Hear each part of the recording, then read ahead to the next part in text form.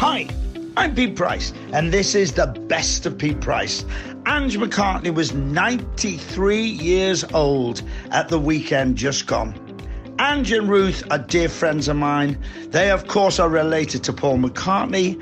Here's our interview, which was a while ago, with Ange and Ruth McCartney, the best of Pete Price. Ladies and gentlemen, can you imagine just some time with Ruth and Ange McCartney and the lovely Martin, who's married to Ruth, and some Beatle tracks? What a great way to spend a couple of hours. I think it's great, but I need some more ingredients. The other ingredients are at the other end.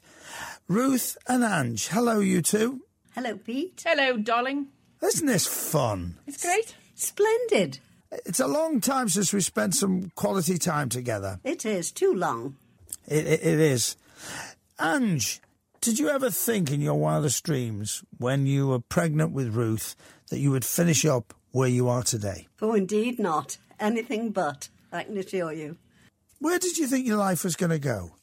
In the toilet, down the toilet rapidly, actually, because shortly after Ruth was born, my first husband died in a car crash, Eddie Williams, and I was a widow, floundering and, having a tough time.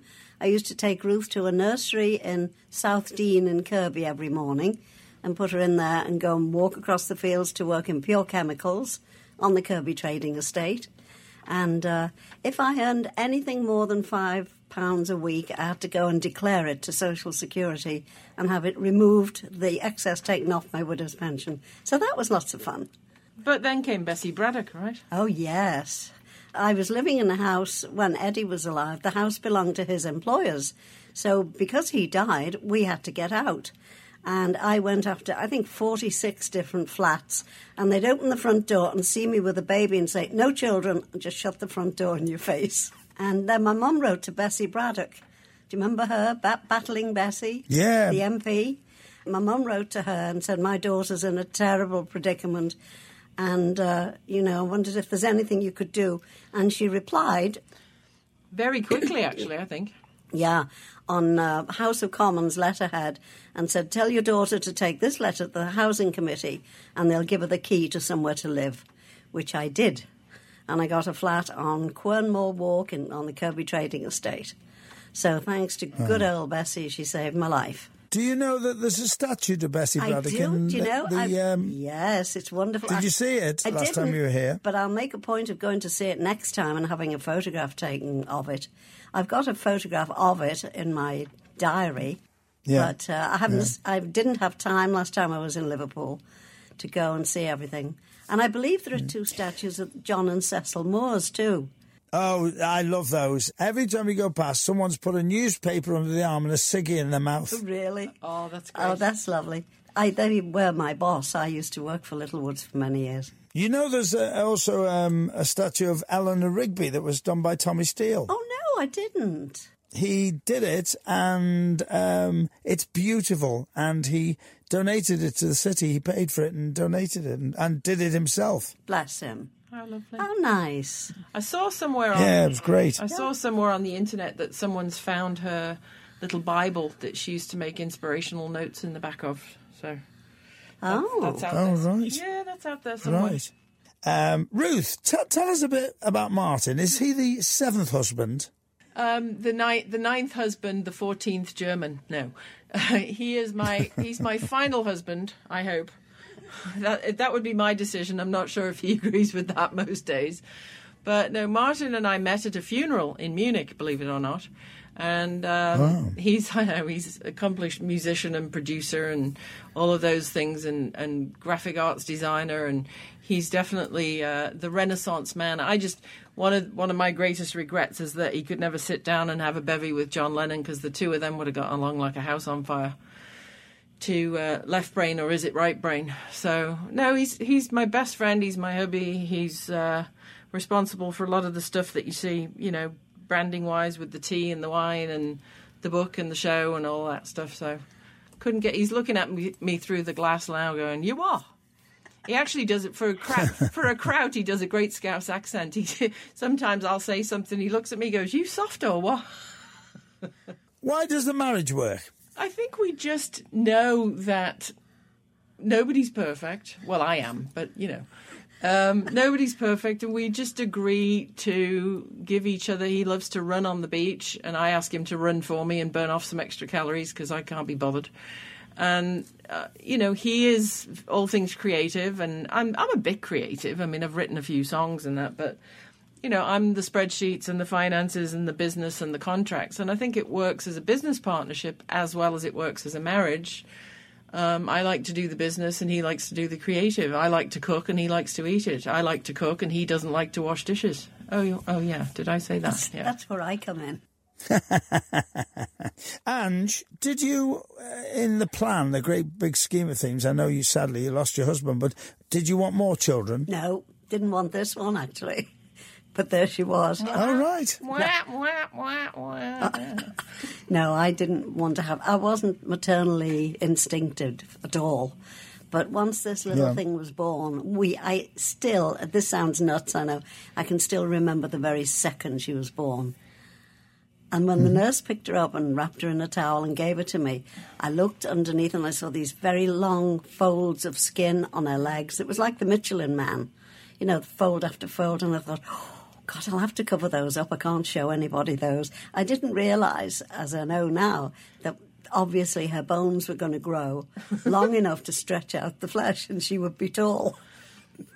I used to say to her, was my father tall? And she says... I don't know, it was dark. I tell you what's interesting about you. Many people will be listening now whose mum and daughter are best friends. You two go one step further. You've actually been inseparable virtually all your lives, haven't you? Pretty much. Just a few weeks apart here and there, but not much. It's only because she can't find a blanket big enough to wrap me and leave me on the church steps. I know, I keep threatening to put her up for adoption. But they keep bringing her back. Ruth, why do you think it works? Why do you think this relationship, which is incredibly intense as friends? I know, you always say that, but we're so inside it, we don't see it like that. I mean, we do get on each other's nerves at times. And if she starts by saying, Mum, or, oh, Ange, I think, oh, God, what have I done now? So, yeah, we do get on each other's wick occasionally, but not often. And we sort it out and talk it out, and there you are. Everything's about communication. Yep. And a sense of humour, too. If you know somebody's doing something daft, or you've got an opinion about, you think they should be doing something better, if you can couch it in the terms of, bloke walks into a bar and you describe what they're doing and they go, oh, hang on, that's me. I think wrapping things in humour is far more a kinder way, instead of, nagging or saying, well, I think, nobody's ever right. I mean, you can only live in your own skin. Except me. Except her. Except me. But I think, just honestly, open communication. If something's starting to get on your nerves, say it now. Don't bottle it up. Don't wait for a row. And tell us how you met Jim McCartney. Well, years ago at Butlins holiday camp in Pwllheli, Pili Wili, I shared a chalet with Bet Robbins. Well, she was Bet Dana then, and she and I became friends, and over the years we lost touch with each other. She married Mike Robbins, and of course she had Kate Robbins and Ted Robbins for her children. And many more. And many, Jane many and more. Emma, Yeah. Amy. And we all lost touch, and then Mike Robbins ran into my sister Joan one day in a store in I think it was Broadway, Norris Green. He went in there and he said, can anybody tell me the way to Broad Lane Cemetery? I'm on my way to a funeral and I'm late. And my sister piped up and said, gave him directions, go out of here and turn left and whatever. And he said, you're not Angela, are you? And she said, no, I have a sister, Angela. He said, God, you sound exactly the same as Angela.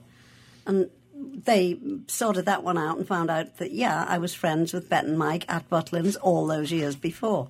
So they exchanged phone numbers. We eventually got in touch. And Bet and I got together and she said to me, you must meet Uncle Jim. And I said, Uncle Jim, why? And she said, don't you remember Uncle Jim and Auntie Mary? And their two little sons, Mike and Paul, which was many years before. And in those days, when I first knew her and went to visit, and Auntie Mary and Uncle Jim and the two little boys came. The little boys were in turnover top socks and little grey jummies with the metal buttons, short pants. And that was them. And, of course, this was 1964 we'd moved on to. And I said, oh, my goodness, I never realised. So she ultimately organised a meeting for me to go with Ruth to her house in Bebington. She was living with Auntie Millie at the time. And put Ruth to bed with her babysitter. And off we all set in a taxi through the Mersey Tunnel to go and visit her Uncle Jim at Rembrandt in Heswall, Gayton, actually. And when Uncle Jim opened the door, I just knew in my heart, it just flashed, I just knew this was the man for me. I was going to marry him. It sounds nuts, I know. I've always said people must think I'm making it up, but I wasn't. And we just had that spark. We were both lonely. We both needed somebody to take care of us. Jim was living, sort of holed up, hiding from the fans because they'd be outside day and night. And his arthritis had begun to take hold of him badly. And he couldn't drive. But he got me to bring Ruth over subsequently and come and stay the night. And that was when he asked me to marry him. So there we are. It moved rapidly. Wow. Did you ever realise what you were getting yourself into? I know the relationship with Jim was amazing because I saw you together, but with the Beatles and all the fan and etc., did you understand any of that? I realised what was going on with the Beatles in the early stage, and of course in Liverpool we were all very proud of them and what they were achieving. And still are. Yeah, still are to this day. And no, I had no idea. And Jim just said to me, you're going to have to learn to not tell anybody anything, keep your trap shut, which bounced off on poor little Ruth when she started school. I said, you must never tell anybody your phone number. And if anybody ever asks you, is Paul home? If he is here, it's okay. It's only a little white lie if you say no. And then, of course, shortly after that, she fell and broke her leg. And the ambulance driver said, what's your name? She said, I'm not allowed to say. What's your phone number? I'm not allowed to say. So that, came back and bit me in the bum. But eventually, one of the nurses in the children's hospital said, oh, this might be that McCartney kid that's just come to live in Heswall. So they phoned the Heswall police station, and they duly sent around Mr. Plod, the policeman, who came, knocked on the door at Rembrandt. And when I opened the door and saw a policeman, I thought, oh, what's she done now? And he said, have you got a little girl that was going to the beach this afternoon? I said, yes. He said, well, it's all right. She's broken her leg. She's okay, but she won't tell anybody her name or her phone number. I follow... You know what, Pete? I still follow crew member instructions and lighted placards. I've got to ask, how long did you court Jim before you met Paul? I don't think it was a question of courting. I met him the first time when I went through with Bet and Mike to visit. In August. And then, a week or two later, he called me and sent a taxi for me to work and then to the nursery to pick up Ruth and then pick up my mum and come through the tunnel and visit and stay the night. And that was the night he asked me to marry him. Oh, I'd had one other meeting we'd all gone to the pub somewhere with all the cousins and the aunties, and that was for them to give me the once-over and see what they thought. So I must have passed the test all right because he went ahead, and I was playing the piano in Rembrandt, and he came and stood behind me and put his hands on my shoulders and said, I want to ask you something. And I looked up at him and I said, the answer's yes. He said, I haven't even asked you the question yet.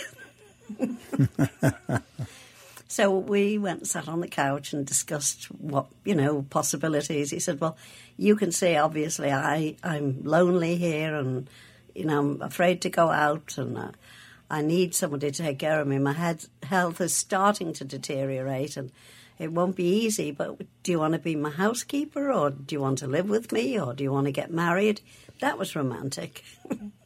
So I said, well, I'd only go for marriage with a 4-year-old child. I don't want to... it was so old-fashioned in those days. I didn't want anybody to think I was living over the brush, as they called it in Liverpool. So he said, well, all right, then that's settled. We'll get married. And shortly after that, the phone rang. And it was Paul, obviously. I heard him say, hello, son. Yes, she is. Yes, I have. Yes, we are. Hold on, I'll put her on the phone. So the questions were obviously, is she there? Have you asked her? And is she going to? So he handed me the phone, and I think Paul was as nervous as I was. He said, "Hello, you sound very nice." What a trite thing to say. I guess he was stuck for words for once. So, yeah, he jumped in the car and came up to Rembrandt, which took about 3 hours in those days from London. It's before the motorways were hooked up. And I was in the kitchen washing up dishes, and he came in through the garage, and he was all dressed in a suit and a tie and brogue lace-up shoes, all formally dressed. And he said, "Oh, hello, I'm Paul," and offered his hand for me to shake. I said, "Yeah, I think I know that." I'm talking to Ruth and Ange McCartney. Ruth, what was your first memory of that Beatle thing? What was it? What's one that stayed with you? It was in Malmesbury Road, which is near Strawberry Road, and my cousin Geraldine, who's 2.5 years older than me, was a Beatle fan. So she'd be 6.5 or 7, and I was 4. And I was made aware of the Beatles through Geraldine and then her brother Peter, Archer, my cousin Peter, who still lives in Liverpool. And he, in fact, had a very early number 3 or number 4 membership, number 6 membership card to the Cavern Club. And so, he was a teenager and he would come home and talk about this group he'd seen at the Cavern Club. And it sort of went in one ear and out the other because, when you're 4, really nothing like that's important. But fast forward to the night when Jim proposed to Ange and Paul jumped in the car and he came up to Heswell and I was upstairs asleep. And he said, "Well, where's Ruth? Where's this little kid I've heard about?" So Ange said, "Well, she's asleep." He said, "Well, go and get her. Wake her up. Get her out of bed." So Ange brought me down and put me in his lap, and I had little pajamas on. I was, it's all like, when somebody switches the light on when you're fast asleep.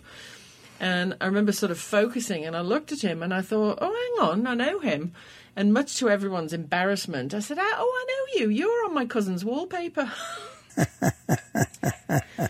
So he's like, "Hang on, what wallpaper?" I said, "Yeah, my cousin Geraldine's got a Wendy house, and you're on the wallpaper with 3 other fellas, 3 other blokes, And so he said, "Oh, well, one of them's Ringo. I heard you've just had an operation." I said, "Yes, I was in Alder Hey, and look, do you want to see my scar?" Because I'd had a life-saving operation at Alder Hey, and I'm so glad to see that, Paul and Yoko are all behind it and everything.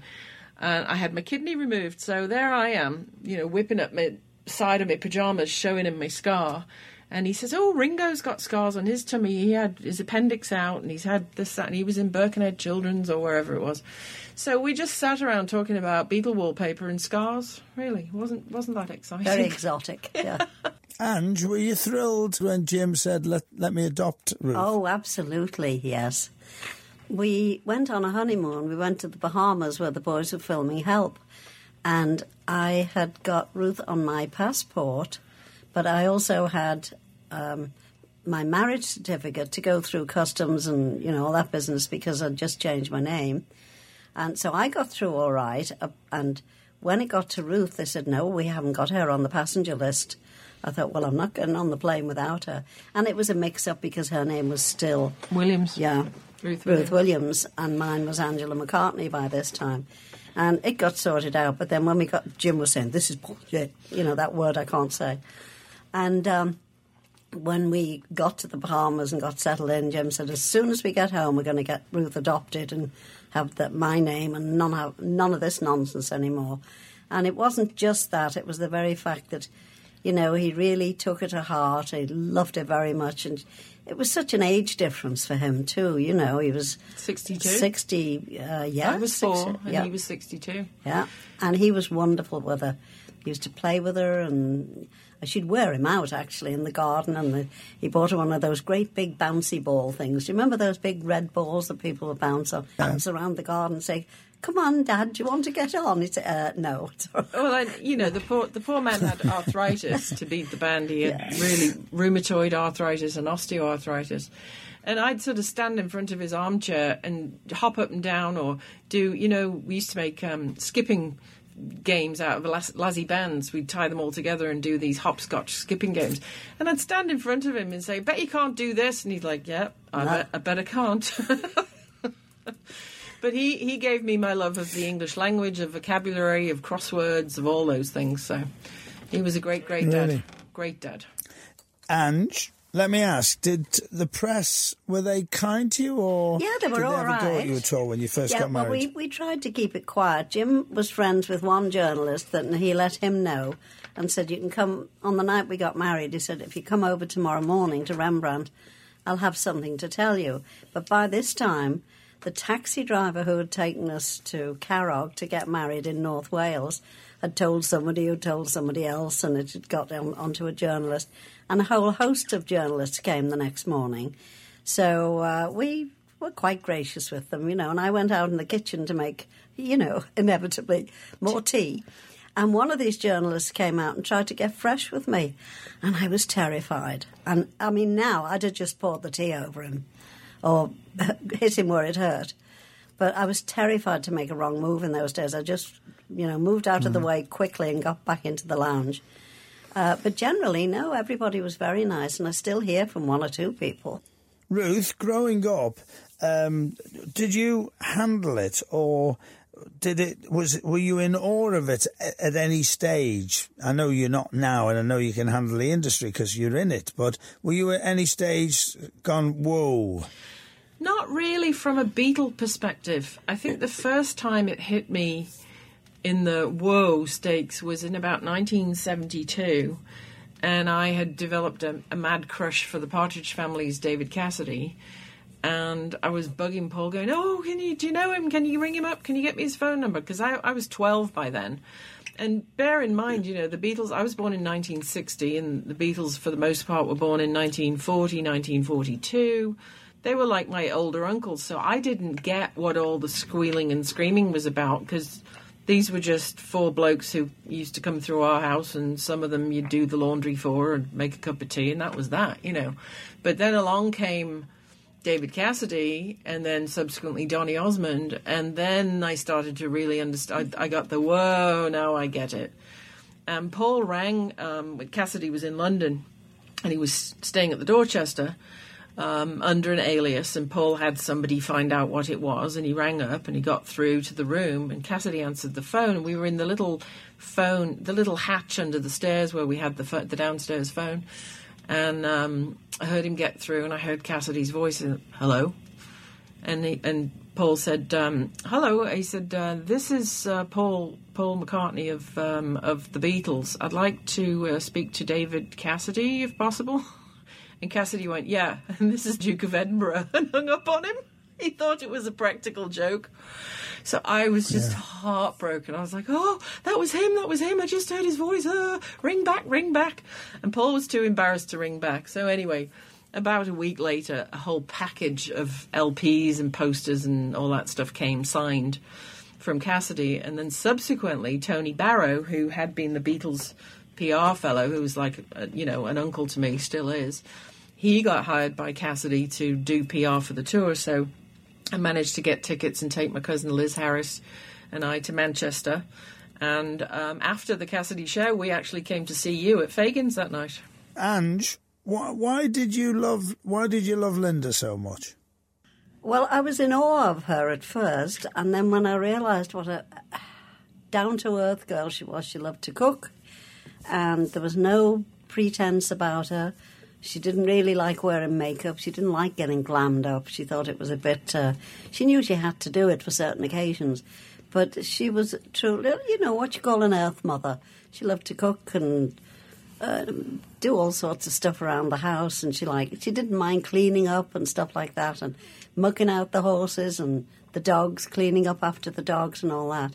And I just appreciated her sincerity and how she had to struggle to keep it together in the face of all the haters. That's right, yeah, the animosity that she got from fans. Be outside the house when they lived in Cavendish Avenue, scraping her car as she was going through the gates and throwing tomatoes at the car and stuff like that. It's awful. It was very sad, and she was just so loyal and such a good mother that you couldn't help but love her. She was terrific. And, of course, you're involved with the Linda McCartney Centre. You send money over from America. That's right, yeah. Well, not as much as I'd like to, but I'm working towards it as much as I can. We're hoping to get ahead with both the tea and the wine business. We've got a couple of other projects in the works with China that could be huge. Could you imagine me selling tea to China? What? We'll talk about the wine and tea later. How long were you with Jim before he passed away? How long were you 12 together? 12 years. Yeah, 12 and a half. Yeah. We were married in November 64 and he died in March of 76. Yeah. I remember what a bad time you had after losing Jim. I know you loved him very much and cared very much. But then you went in separate ways, didn't you? The Beatles did their thing and you went down another road with Ruth. Did that suit you? Well, it was the choice, Hobson's choice, actually. I had no choice. Yeah. But you make the best of each situation, you know. And, you know, my motto is never let them see you sweat. Always look on the bright side of life and be terminally cheerful. I'm sure it must drive people crazy, but I'm not going to complain. I have complained once or twice, and I wish I hadn't done it. But because nobody wants a fairy when she's 40. No, nobody wants you when you're miserable and moaning. But if you're cheerful, you've got a much better chance of being welcomed into people's homes and friendships and so on. What's that old saying? Life hands you lemons, you make lemonade. Ruth, tell us about you becoming a star in Russia. How the hell did that happen? I wondered that. Well, I was living in Munich at the time, and a friend of a friend of ours was a Polish makeup artist, and he was gay, and in those days it was not okay to be gay, and he would come to Western Europe because it was still communist everywhere. Communist Russia, Hungary, Poland, you know, Czechoslovakia, all of that. The wall was still up. And he would come to Western Germany to give seminars on special effects makeup and hair, and he would get invited to these things thrown by the Russian consulate or the Russian embassy or the East Germans or whatever, +1, and he couldn't take his boyfriend, so he used to say to me, well, do you want to go with me and just be my muse, my friend, my date, my whatever? And so I met a bunch of Russians at one of these dues, and I had started to make some inroads into making music, and I got signed to a division of BMG called Jupiter Records. And one of these Russians said to me, oh, he says, do you have one video music clip? We have a television station in Russia. I said, no. He said, make one clip, send it to me. Here is my card. I will put in TV. I make you star. I invite you. You come. I'm like, yeah, okay, right, whatever. I'll get right on it. So I thought about it, and my ex-husband at the time was a film cameraman, and we had access to some film and some people and volunteers. So we made this little video for 600 Deutschmarks. And I thought, well, what the hey? And I put it in DHL and sent it to Moscow. Didn't hear a thing for about 3 months. And then all of a sudden, all these faxes started coming through in Russian. And I'm like, okay, I need to find somebody Russian because I have no idea what this says. And I'd been invited to go to Russia and sing and be on TV and do concerts and this, that, and the other. So we went through this whole rigmarole of, you know, getting visas and invitations and sitting by the fax machine for hours trying to get a line through to return because Russia was just fast busy. What's really funny is the dialing code, the country code for Russia is 007, which was not lost on me.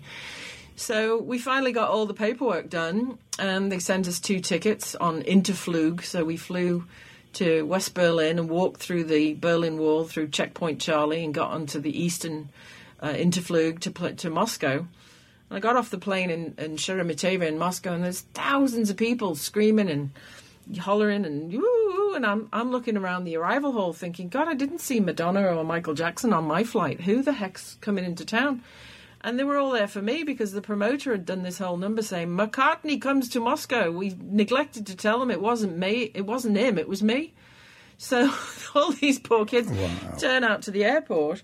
But they still have 11 time zones and 14 different. They broadcast to China and Cuba and North Korea. And there was only one television station. And my music video, God bless them, had been on rotation for 3 months, 14 times a day. So, you know, instant stardom, just add video. So I got there and I played all kinds of shows and television shows. And then one morning the translator comes to the room and he goes, okay, time to go and pack bags. We go to next gig. I said, okay, great. Where is it? He said, Yerevan. I had no idea where that was. So get all my suitcases and get in the van. And I said, how far? He said, 5 hours. I thought, okay, 5 hours in a weird van. I've got my crossword puzzles. I'll be all right. Oh no, it was 5 hours in a jumbo jet. We went to Armenia. I've got to ask, is it right you got paid in vodka and carpets? Actually, we got paid in one place in Turkmenistan. They paid me in carpets. In Russia, they didn't have any money in Moscow, so you got paid in vodka and apple juice. And then in Armenia, they paid me in Russian rubles. And I donated them all back because they were a non-convertible currency. It was illegal to bring them out of the Russian border.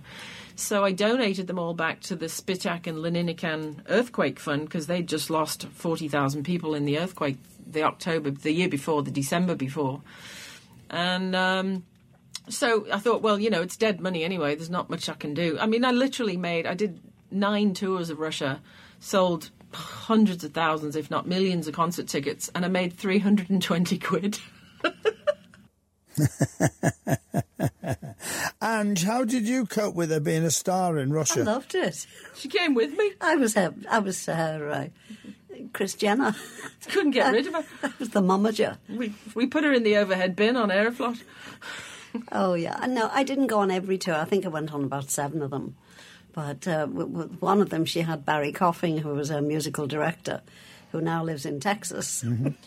And they put on... I had these backing tapes, and the 1/4-inch 2-track tapes, and they were supposed to run at 15 IPS, inches per second, a certain speed on the old reel-to-reel. And it clearly said 15 on the box, and there's, Russian 15's English 15. So the bloke up in the sound booth, which in a basketball arena of 23,000 people, that's what I neglected to mention, got to Armenia and they'd sold 11 shows times 23,000 tickets. The bloke, who was now about 1/4 of a mile away from me in the sound booth, puts the tape on at 7.5 IPS. So I come out ready to sing live to this tape, and the tape's going... I go, oh, what am I going to do? So I just sort of sat down on the edge of the stage like born in a trunk and used my best 9 Russian sentences and kept the audience chatting until they switched the tape to the right speed. I'm talking to Ange and Ruth McCartney, and this whole program's been put together by my producer and also Martin, who is the genius behind what goes on in the McCartney organisation, as in all the technical stuff. That's what Martin's all about. Apart from also being a henpecked husband and plagued by a mother-in-law. Because when he married you, he got that as well, didn't he? Yeah, he always says, I didn't read the fine print that says, buy one, get one free. Tell me something. Let's go back to Rembrandt. Christmas must have been wonderful there, because it was a beautiful house in its own grounds, and it must have been a traditional Christmas. Yes, it was. It was lovely. Yeah, with a nice Christmas tree and a lovely fire. Do you remember the fireplace in the lounge? I do indeed. I can see it right now. And that lovely green carpet that was made all in one piece. That was Mike McGear's idea. He was the brains behind the setting up, the equipping of Rembrandt. I wasn't even on the scene then when Paul bought Rembrandt. But I remember the fireplace when I was about 15 or 16, and I brought my very first crush, my first boyfriend, Nigel Blako, home. And Paul said, all right, well, he said, where are you going? I said, we're going to the New Brighton Fair. We're going on the ferry and we're going to New Brighton and we're going to do this and we're going to go over to Liverpool. He said, oh, are you? You are you? He says, get him in here, sit him down.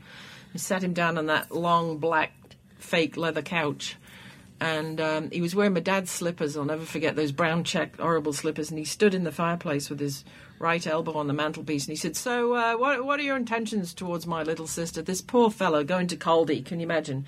He's come round to take me out for a bus ride and ice cream, and he's getting grilled by a beetle, and we're still friends. He didn't hold it that much against me. He didn't marry me. I think that was our one and only date, but I've got to say that one of the nicest things, ladies and gentlemen, about Ange in particular, because Ruth was only a little girl, was the fact that when I was at the Shakespeare, I would always look after every artist that came on, because, you know, it doesn't matter how rich or how successful they are, but they always get lonely. And I used to say, I'm here for you if you want me to take you out and show you around, or I'll leave you alone. And they always wanted to be shown around. So I always went to the Wirral. And I don't know how it started, but I used to ring Ange and Jim up and say, I've got the New Seekers, or I've got Sprinkler Revival, or I've got whoever I've got. And you say, yeah, call in for a cup of tea.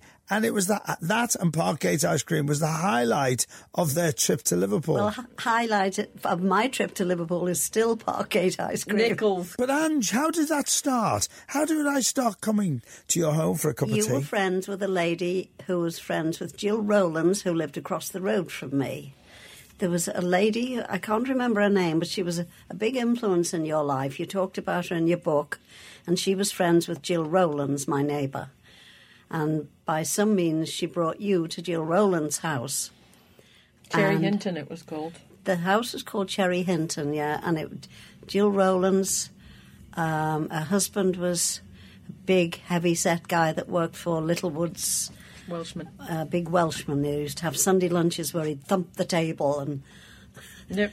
yeah, don't you remember? You used to visit them, and for some reason, either she called me and said, come across, I'd like you to meet Pete Price, or she brought you over to me. I'm not sure which.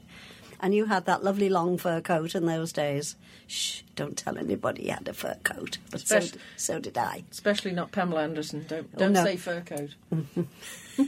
No, we won't tell Pamela Anderson you had a fur coat. But yeah, that's how it started. Yeah, that's how it started. Yeah. Just neighbourhood housewives in Heswell. The Real Housewives of Heswell. Oh, yeah, that could be a new series, yeah. We did a fabulous tour together with somebody, we won't even mention his name, but he was a big star and sadly was disgraced and is in prison right now, which is very sad in the respect that what we knew of the person, he was a nice bloke and we didn't know anything about his seedy side. But we had an amazing tour and we had a lot of fun on that tour, didn't we? Did we ever? What about the rhinoceros? Do you remember that? I do. Are you being serious? Right, let me tell everybody. There was a rhinoceros in the hotel. We decided to nick it. It was a full-size rhinoceros. It was a stuffed one or whatever it was. And they tried to winch it up to a dressing room. But then when we went to Stoneleigh... was it Stoneleigh? Yeah, it was the Stoneleigh. No, the Wakefield Theatre Club. I was singing My Way and everyone was laughing at me. And I was getting very angry at people laughing at me in a serious song. And next minute...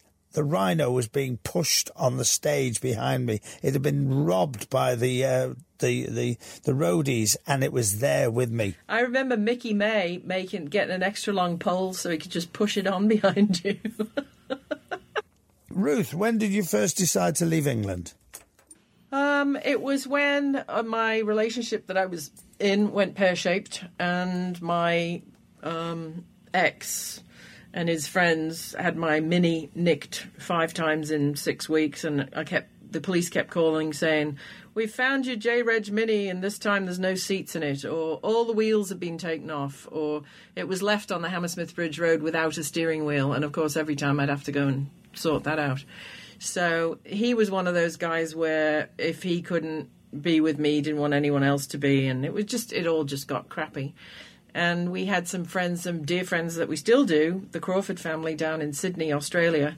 And they all said, if it ever gets too much and you can't handle it, there's a fold-out sofa for you in Sydney. So that was one of those. I came home I was working 5 jobs at the time. I was working in the morning, waking up.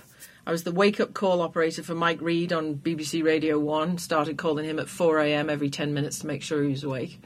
And then I was cleaning offices in the West End, and then I had a day job at Roundel Productions, and I was teaching dance at Strawberry Studios in London, and then at night I went to the Admiral Codrington pub in SW19 and pulled pints till 10:30, and then cleaned out the kitchen, and 4 o'clock in the morning started all over again.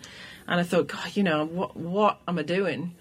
And we rang the Crawfords in Australia and said, were you serious? And they said, yeah. And so we got 2 tickets, what was left of what we had, had a big garage sale, a big jumble sale, sold all our stuff and got 2 one-way tickets and went to Australia. And that was September 1982. And your life changed again. Oh, yeah. Yes, then we worked for Santa Claus Photographs in Sydney. Oh, yeah, we worked for the 1 Hour Photo Lab in Newtown in Sydney, and they had 14 different shopping centres, shopping malls, and Santa sitting on the throne with kids, and they'd take pictures, 35mm film, and they'd send us in envelopes with these little slips. Little boy, blue shorts, little girl, blonde pigtails, and we'd match the order to the pictures coming out the 1 hour thing and batch them all up and mail them out and do all that stuff. Ange, was it weird going to Australia and not being known after all the publicity you'd had over the years? No, not really. I was just so exhausted by then, so tired out with everything, I was just very happy to arrive, and our dear friends, the Crawfords, met us, and we'd gone the pretty way because of the cheapest seats. We'd gone, We went on UTA French Airlines, yes. Gatwick, Paris, Paris, Bahrain, Singapore, Jakarta, Darwin, Sydney. We left on Monday. We got there on Thursday afternoon. It was lovely. Wow. And there was a baby in front of us the whole way screaming. Every plane we got on, Wow. they had a screaming baby. I think it was specially provided for us to keep us on the alert. We drank our duty-free 3 times between leaving London and getting to Sydney. Yeah. And the Crawfords met us off the flight and said, "We've got a lovely surprise for you. We're going to the Sydney Opera House to show you around." We've arranged a backstage tour of the Sydney Opera House on the way home to the house. And then when we got home to their house eventually, it was surprise. All the lights went on and they had all their neighbours and everybody that had ever heard of us. And it just went on. And they had the most horrendous rainstorm. We haven't had rain like this for 90 years. We had pots and pans on the bed, on the fold-out couch, catching drips from the rain. It was so funny. Because unbeknownst to us, when we'd said, all right, we'll be there in 3 weeks, they set to with all their neighbours and plywood and all this other stuff, and they actually built the extension on the house that we were going to live in. How long did you stay in Australia? 6 months. We couldn't get Visas to stay any longer. But during that time, I was in touch with my niece, Beryl Kendall, who lived in Orange County. Yeah. And she said, well, if you can get yourself here, there's always a home for you. You and Uncle Jim looked after me and my clan when we were in our early days. And so we saved a little bit from working this Santa Claus Photographs thing. And we got ourselves to LAX, which was another big surprise, like 5 lanes of traffic, and we'd never seen anything like it. And they picked us up and took us to Orange County and made us very, very happy and very comfortable. We were welcome to live with them in Laguna until that fateful day when our Ange went upstairs to take a bath and actually fell through the bathtub and into the living room. There was this we're sitting downstairs having Sunday breakfast, and there's this little leg waving through the ceiling. The bathtub had given way. I'm like, skip a meal, Ange. I'm flabbergasted at that. Got photographs. The picture you've just painted is just horrendous. Well, at least it was only a leg sticking through. Could have been worse. And have you ever been near to getting married Good again? heavens, no. Don't be ridiculous. God. Why? Why? Why? You're a great woman. Hey? Pardon? You're a great woman. Oh, I'm Why a great not? woman. Find me a great man. No, she always says they're just another load of laundry. Another load of laundry, yes. That's right. Are you asking, Pete, finally? Are you going to propose, Pete, after all these years? I've got a few bob, so maybe that would be a good marriage made in heaven. You both get plenty of sleep. All right, then. Right, we're going to pick a piece of music now. We're going to pick Golden Slumbers. You got a story about Ruth this? has. I have, yes. This is, I love this song. It was one of my piano teacher's tortures on me, and she gave me the sheet music, and I was probably about 6, I would think, 5 or 6, and didn't read music, and neither did Paul at the time. So I was strangling this thing for days on the piano, and he finally came in. He said, "Oh, shove up, let me sit next to you on the piano stool. What on earth piece of music are you murdering?" So I said, well, it's called Golden Slumbers, and I have no idea. So he said, all right, well, let's start. Where is it? He said, well, that one's not on a line, and that one's on in between spaces, and that one's in.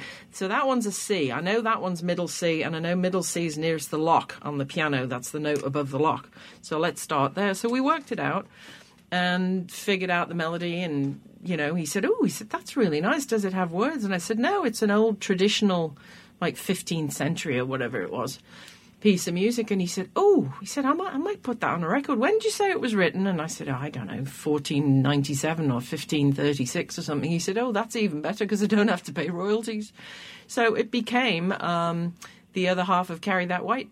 I'm talking to Ange and Ruth McCartney, and the lovely Martin is producing in the American side, and Jonathan is producing in the British side. This is a collaboration for you to listen to some fabulous Beatle music and also stories. Let me take you back, Ange, to a fabulous night, and I didn't say thank you enough to you. You brought Jim to the night that I raised money to build the Beatles statue, the first one ever. That's right. I remember. And it still stands today. And we were the first ones ever to do it. And you came in. I always remember you were bidding on a few things. And we raised £2,000. £1,200 went to the statue to Arthur Dooley. And the £800 left went to Frankie Vaughan, who gave it to the Boys Club. That's right, gosh, yeah. Isn't that lovely? I think we bid and won a painting that night, I think. I can't remember for sure. Do you follow the Boys? I mean, over the years with John Lennon splitting and Ringo and have you followed them all, or has there been stages in your life where you've left it? No, not at all. I've always been extremely interested in all four of them and their families and their movements and career and private life and everything. Yeah. We actually blog about all of them every day on McCartney.com. It's an active live blog, and Martin and I scour the world press every day for not just that, but what, Mary and Stella and what all the kids are doing and the wives and the charities and all of the outreach. This thing called the Beatles is really, it's a worldwide family. It's still a juggernaut, and it's just amazing the people that you meet worldwide whom it's touched, and, the good they're doing, like the Linda McCartney Centre and like what Paul's been doing recently for Alder Hey. It's the gift that keeps on giving. So, no, we're very, very involved and interested. Tell us about the fateful day you lost your house with the earthquake. Oh, yes, that was in, what was the year, Ruth? It was the 4:31 a.m. on January the 17th, 1994. 1994. We lived up in the valley, the San Fernando Valley, up above L.A., and the earthquake happened. This epicenter of it was only about 4 miles from us in Northridge. And it was, we'd all been watching television that evening downstairs. We lived together, all of us, Martin, Ruth and I then, as we do now. And I lived downstairs and they lived upstairs. And when it got to sort of midnight in television, Martin said, well, come on, girls, bed. We've got work to do tomorrow. And Ruth was going to do a radio show in L.A. that next morning with another Michael Jackson, a man called Michael Jackson, who was a long-standing radio personality. And she said, no, I don't really want to go to bed somehow. I had a terrible headache, and so did Martin. Yeah, Martin went to bed. Ruth stayed down for a little bit. I went to bed, and eventually I guess we all turned in. And at 4:30 in the morning, I wakened up. And I sat up, swung my legs over the side of the bed, and at 4:31, this happened. It just shook the house up and down and side to side. And a big glass-framed picture that was above my bed, behind my head, fell down onto the bed and shattered and went right through the eiderdown and even into the mattress. If I'd still been lying down, it just would have been toast. And I sat up for some reason. The interesting thing about the day before, too, was I had gone to, like, the local Home Depot, they call it, like, garden centre. And I just got a bee in my bonnet, and I thought, I'm going to make earthquake emergency kits, and I'm going to get bottled water and this, that, and the other, and I'm going to get a wrench to switch off the gas, and I'm going to get flashlights and batteries. And on the Sunday afternoon, I had done all that, as had Anne. She'd gone into her offices in LA to catch up on some filing. Yeah, and just before I left the office, I remember thinking, something made me turn back. I was just going to lock the office door, and I turned back and went in. And I looked in my file and found the leaflet that said what to do in an emergency. And I made 14 photocopies of it, and I put one on everyone's chair in the office suite and went home. And Ruth said, "That's funny, you should do that. I've just had the same feeling today." And what do you know? 4:31 the next morning, it happened. The good part was Snoop Doggy Dog was living in our block of flats area. And, of course, we had no electricity, no gas, no phone, no television, no power, no nothing for days. And so Snoop was like, "We got to party, man." So he calls somebody who knows a bloke who brings a limousine, and the boot was full of ice and bottles of gin and tonic and grapefruit juice, pulled up by the swimming pool, and we just had a big Snoop Doggy Dog party for, I don't know how long, but a couple of days. It was great. Did you... because apparently, if I remember right, the payout was you didn't get any money. I got $100 eventually, and I was told that. Oh no, I think it was $200, because they said, "Yeah, well, you haven't provided sufficient proof that you've lost everything." I mean, I had the photographs. That's all I had, and the car was crushed like a tin of beans, smashed furniture, and the whole thing, and. I got a check for $200 with a letter accompanying it saying, "Keep this." Buy a vacuum? No, it was a telephone. You could buy a telephone and what? Oh, a vacuum cleaner. Vacuum cleaner, and now I needed a vacuum cleaner. Didn't have anything to vacuum. And a telephone. And the worst part of it was... I got taxed on the $200. They sent us a tax bill of the $200 as income. How did you bounce back after that? Because we joke about it, talk about it, and you're happy about it and as we're talking, but it must have been a horrendous time. It was, and I was working for USA Today, the Gannett newspaper at the time, and I couldn't even get in touch with my boss for about 5 days. And when I did, I said to him, "I just need to get away from here. Do you think I could get a transfer to anywhere else?" And he said, "Well, leave it with me." So he got on to various other Gannett newspapers and finished up finding me a position in Nashville with the Tennessean, which was a fellow, group member newspaper. So I interviewed with them over the phone, and they said, "Yeah, you sound fine, and Eric says you'll do for what we need. So when can you get here?" And I said, "Well, I'll sort that out." So just about managed to scrape the ticket money together, get a flight out. Ruth and Martin loaded up the truck with what little we had left, which was mainly books and a few pots and pans and... One guitar. Yeah, one guitar, one pregnant cat in a cat basket, and a few bits and pieces. Not much was left. Most everything was a wreck. Clothes we had. Yeah, we had some clothes, and so they drove out. I flew out and stayed with a friend for a day or two, started my job, and they followed me out a few days later, and Martin got a job at the airport, and Ruth got jobs doing catering, and then they both started doing songwriting on Music Row and giving up all the publishing for like a few dollars a week, but whatever. But it just helped us to survive. And during that time, somebody said, we met an old Australian friend, Brian Cadd, who was out in America, and he said, "Have you heard about this thing called a Yahoo?" So he and Ruth got together. Ruth, you tell Pete the rest of this story. Yeah, I went to Brian's house to write some songs, and he said, "Oh man, I've got to look for something in my computer." And he says, "Oh, look at this, it's a Yahoo." And I said, "What's a Yahoo?" And he said, "Oh, it's like the world's biggest library book. All the pages are connected. You click on the blue words with underlines, and it takes you to somewhere completely different. It's like the bloody Magical Mystery Tour, mate." So I said, "Well, what's powering it?" He said, "Oh, this thing called the interweb, or I don't know. You got to get a modem and you plug it in the phone thing and it goes ba-doong, ba-doong, ba-doong, and then you're onto the Yahoo." And that's all he knew about it. So I went to the library and said, "What do you know about the internet?" Blah, blah, blah. They didn't have any books, so they ordered them in from all over Washington, D.C. and Florida. And there were only 22 books on HTML code at that time. And so I ordered them all, and we were allowed to have them for 3 weeks. And Martin, God bless him, sat in the house and learned this thing called code and started building websites. And that was the end of 94. So then, boom, all of a sudden we're in the web business. It's amazing how, you just sort of, life is just a series of crossroads and red threads, and you just hope you keep making the right turn and not the wrong turn. How did iFans start? Well, that was exactly how iFans started. We started building websites for friends and clients, and people would come to the websites and click on the email button, and all of those emails would flood into my email inbox when I had a CompuServe email account. And so I would then have to come home from work at night and cut, copy, and paste them into XLS spreadsheets and say, well, this spreadsheet belongs to Andrew Gold, and that's Fleetwood Mac's, and this one's David Cassidy's, and this one's whoever else is. All old friends, you know. And then in 96, FileMaker Pro, which is a software, said, oh, we're going to let you publish databases to the internet.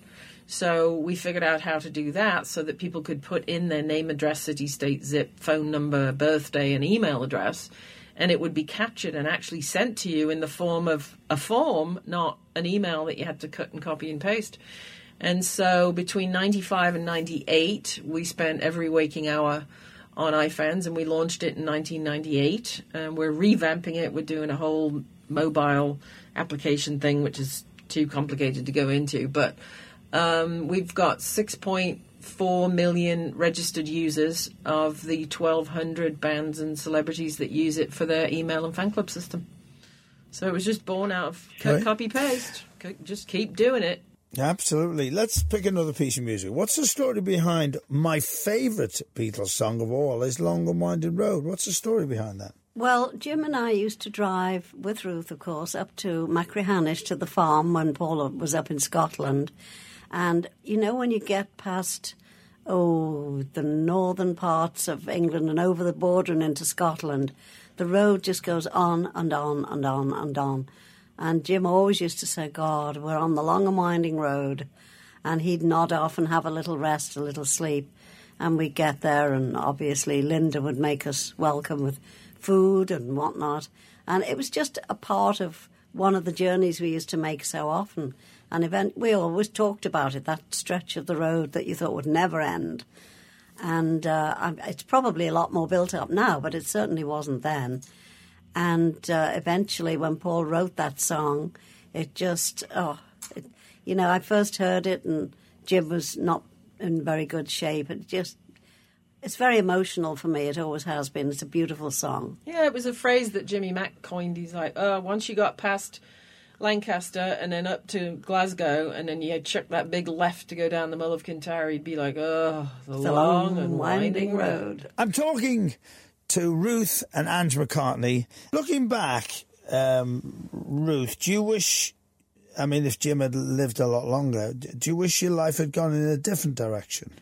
I'm just one of those people that has no regrets. I would have liked to have been able to accomplish more for, charities that I support and family that I'd love to spoil and buy them all big houses and stuff like that. I think my only regrets are that I'm a serial entrepreneur, and as soon as I launch and do something, I'm on to something else.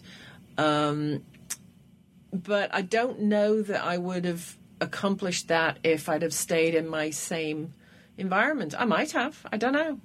But I just, I'm just thrilled to be above ground and breathing and healthy and have these two in my life. And you old sod. I do love you. It's a nice thing to say. I always have. When I was a kid, I had a horrible crush on you and Peter Brown from The Office. Nobody told me. Nobody let me in on the... No, Peter Brown as well. Nobody let me in on the scene. Well, I've got news for you. When I was 12, I had a crush on David Cassidy, so we had a lot in common. You go. Nobody let you in on that secret either. So you've moulded a life now in Hollywood. You finished up in Hollywood. Are you staying there now forever? Not necessarily. Who knows? Not necessarily. I don't know. No, I've never been to Japan. I learned I'm in German they call it Sprachbegab. I'm very lucky in as much as I'm gifted with being able to understand and speak languages. They're not difficult to me. They're just like maths. I speak lots of language. Well, two. English and rubbish. So I've got a fascination for Japan. I wouldn't mind spending some time there. I spent a lot of time in Russia, as you know, lived in Germany. So moving, and we've just opened an office in Vienna, moving somewhere it doesn't hold any fears for me. It's just as long as you've got your creature comforts, a clean bed, a clean bathroom, the people that love you, and if you can take your cats, that's even better. So if somebody made us all just a fantastic offer to go and live in, I don't know, Greece or Japan or Or Australia. Ashby de la Zouche. Or, yes, Walton on the Naze. Yes. Indeed. I don't know. I'd have to take it all into consideration. I'm not a places person. I'm a people person. So Do you ever think of coming back? Would you ever even consider to coming back? Liverpool, yeah, absolutely. I love Liverpool. Don't know that I would, because of the weather, because I'm Nesh now. I'm spoiled with the sunshine. I don't know that I'd want to be there all winter if I had a choice. But Liverpool I'm very proud to be a Scouser. Yeah, me too. Yeah, it's a good thing.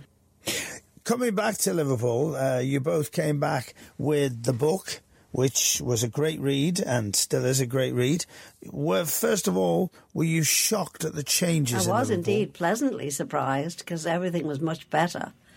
And the sense of humour and the folks hadn't changed, but some of the locations had. It's just been, gentrified a little, but it's kept the lovely old brick and cobblestone charm. Tell you what I loved was, just being able to go through Liverpool 1. We stayed down on Seal Street opposite the old Mayflower, my favourite Chinese restaurant.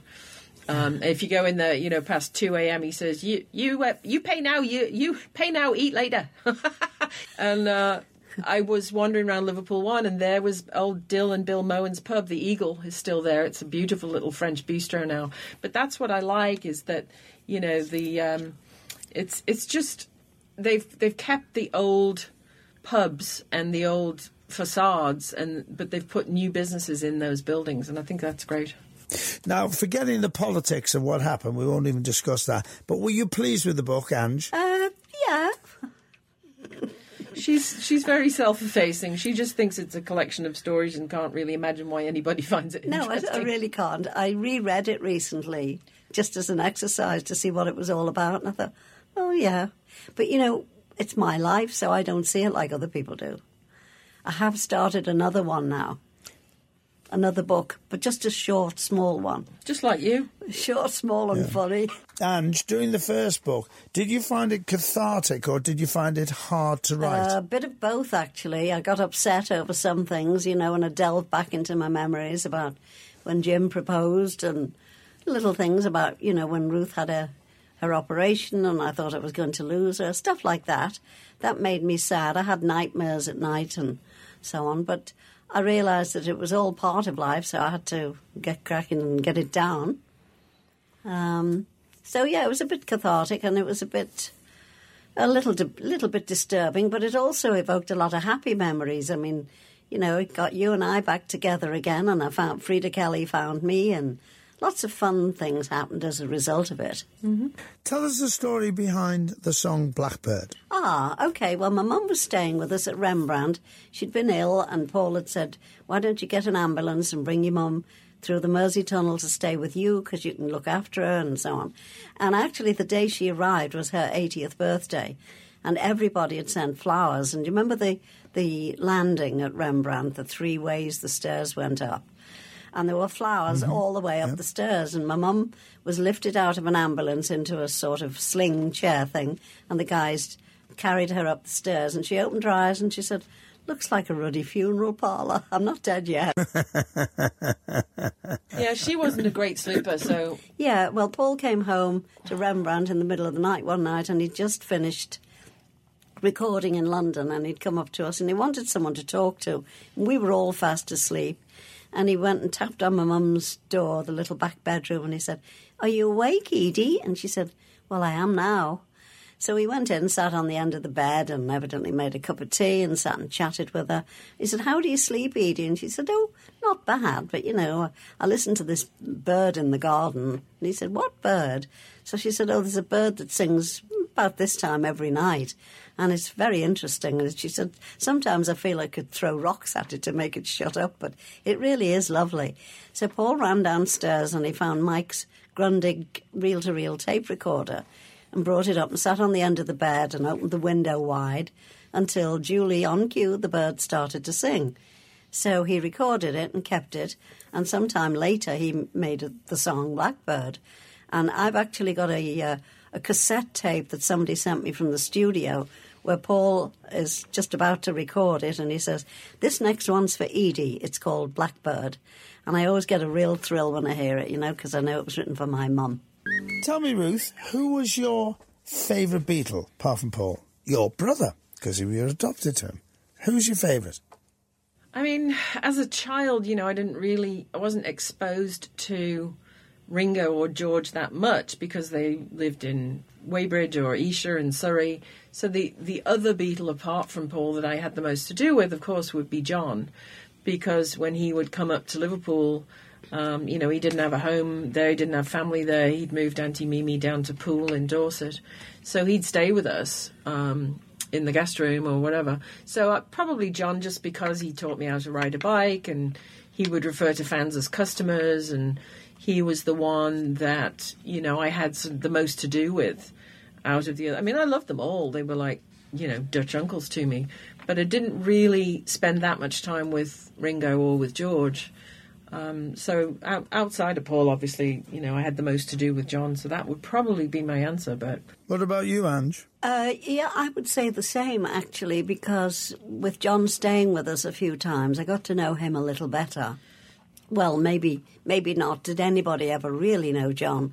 But I saw a side of John that many people never saw. I saw him as a sort of frightened little genius, and he would lash out at people to cover his own fears and anxieties and say things that I'm sure he regretted later. But to me, I loved him. I thought he was great, and of course I admired his wit, and his style of writing and everything was just tip-top for me, because I've always been aware of not being formally educated, and I've always been sort of interested in anybody who was one up the ladder from me, and John was several up the ladder. So, again, with Ringo and George, I didn't really meet up with them a great deal, except, after gigs and things, and that's not really a time when you get close to anybody. So it would be John. I mean, we go to their houses at Christmas or on birthdays and things, or before premieres in London, they'd come round to Paul's house and stuff. So it wasn't like we were strangers, but it was never really as close as we were with as one-on-one, no. Mm-hmm. Tell us where the idea came from of McCartney Tea. Probably about 5 years ago or thereabouts. We had a friend, we were having a 4th of July get-together and barbecuing in the back garden, and cocktails were flowing, people having wines and beers. And one of our friends, who is a recovering alcoholic, said, "No, I'll just have a nice pot of tea." Hey, how about Mrs. McCartney's tea? What's more English than tea? And what's more British than the name McCartney? Why don't we... So he was in the promotion business, and he said, let me scout around and see what I can find out. So he found some people in Arizona who developed brands of tea, but of course we couldn't afford it, and we couldn't really raise enough funding to get going. So we registered the name of the company and the trademark and all that stuff, and started it somewhat haphazardly. And it jogged along for a little bit, and then more recently, since Ruth and Martin have become much more adept at the whole business of branding social media and all that sort of stuff, we got into it in a bigger way. And when Facebook came along and I signed up and told people about it through that helped it take off a great deal. I've got 5,000 friends on Facebook, and Ruth has 5,000. And, of course, a lot of them are Beatle fans. And so we named a lot of the brands of the tea, like Abbey Road Apple and, Strawberry Fields and stuff like that.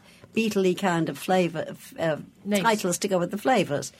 And that I was looking at the list today. I've got one customer, Judith Kristen, who is on the way to I think she's in Norway today, and she has ordered 8 times from me. I looked at the list of repeat customers, and she's had 8 orders from me, and some of them are like 10 packets of tea, and it's just grown from there. We just did most recently, we did the Arizona Food and Wine Experience in Phoenix, Arizona, which is a big USA Today event. And we did the tea and talk. And so it's like today, like the program tonight.